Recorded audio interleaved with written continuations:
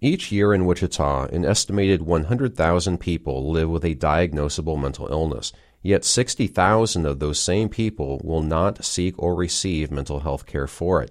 For some, they may not be aware of the treatment options available.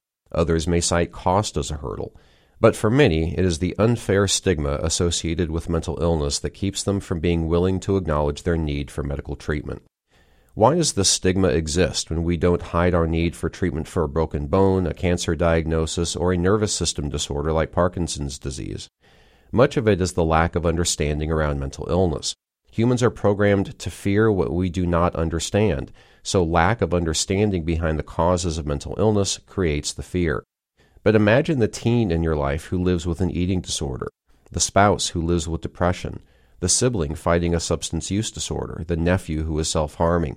How does your fear, your judgment, your lack of understanding impact them? Will they come to you for help, or will you not become aware of their struggle until it's too late? Knowledge is a free and bountiful commodity in this age. Many nonprofit organizations who work in the field of mental health offer free speaking services to churches, companies, and civic and fraternal organizations with the express purpose of raising awareness in the Wichita community. Please reach out to resources in the area and let's work together to eliminate the stigma.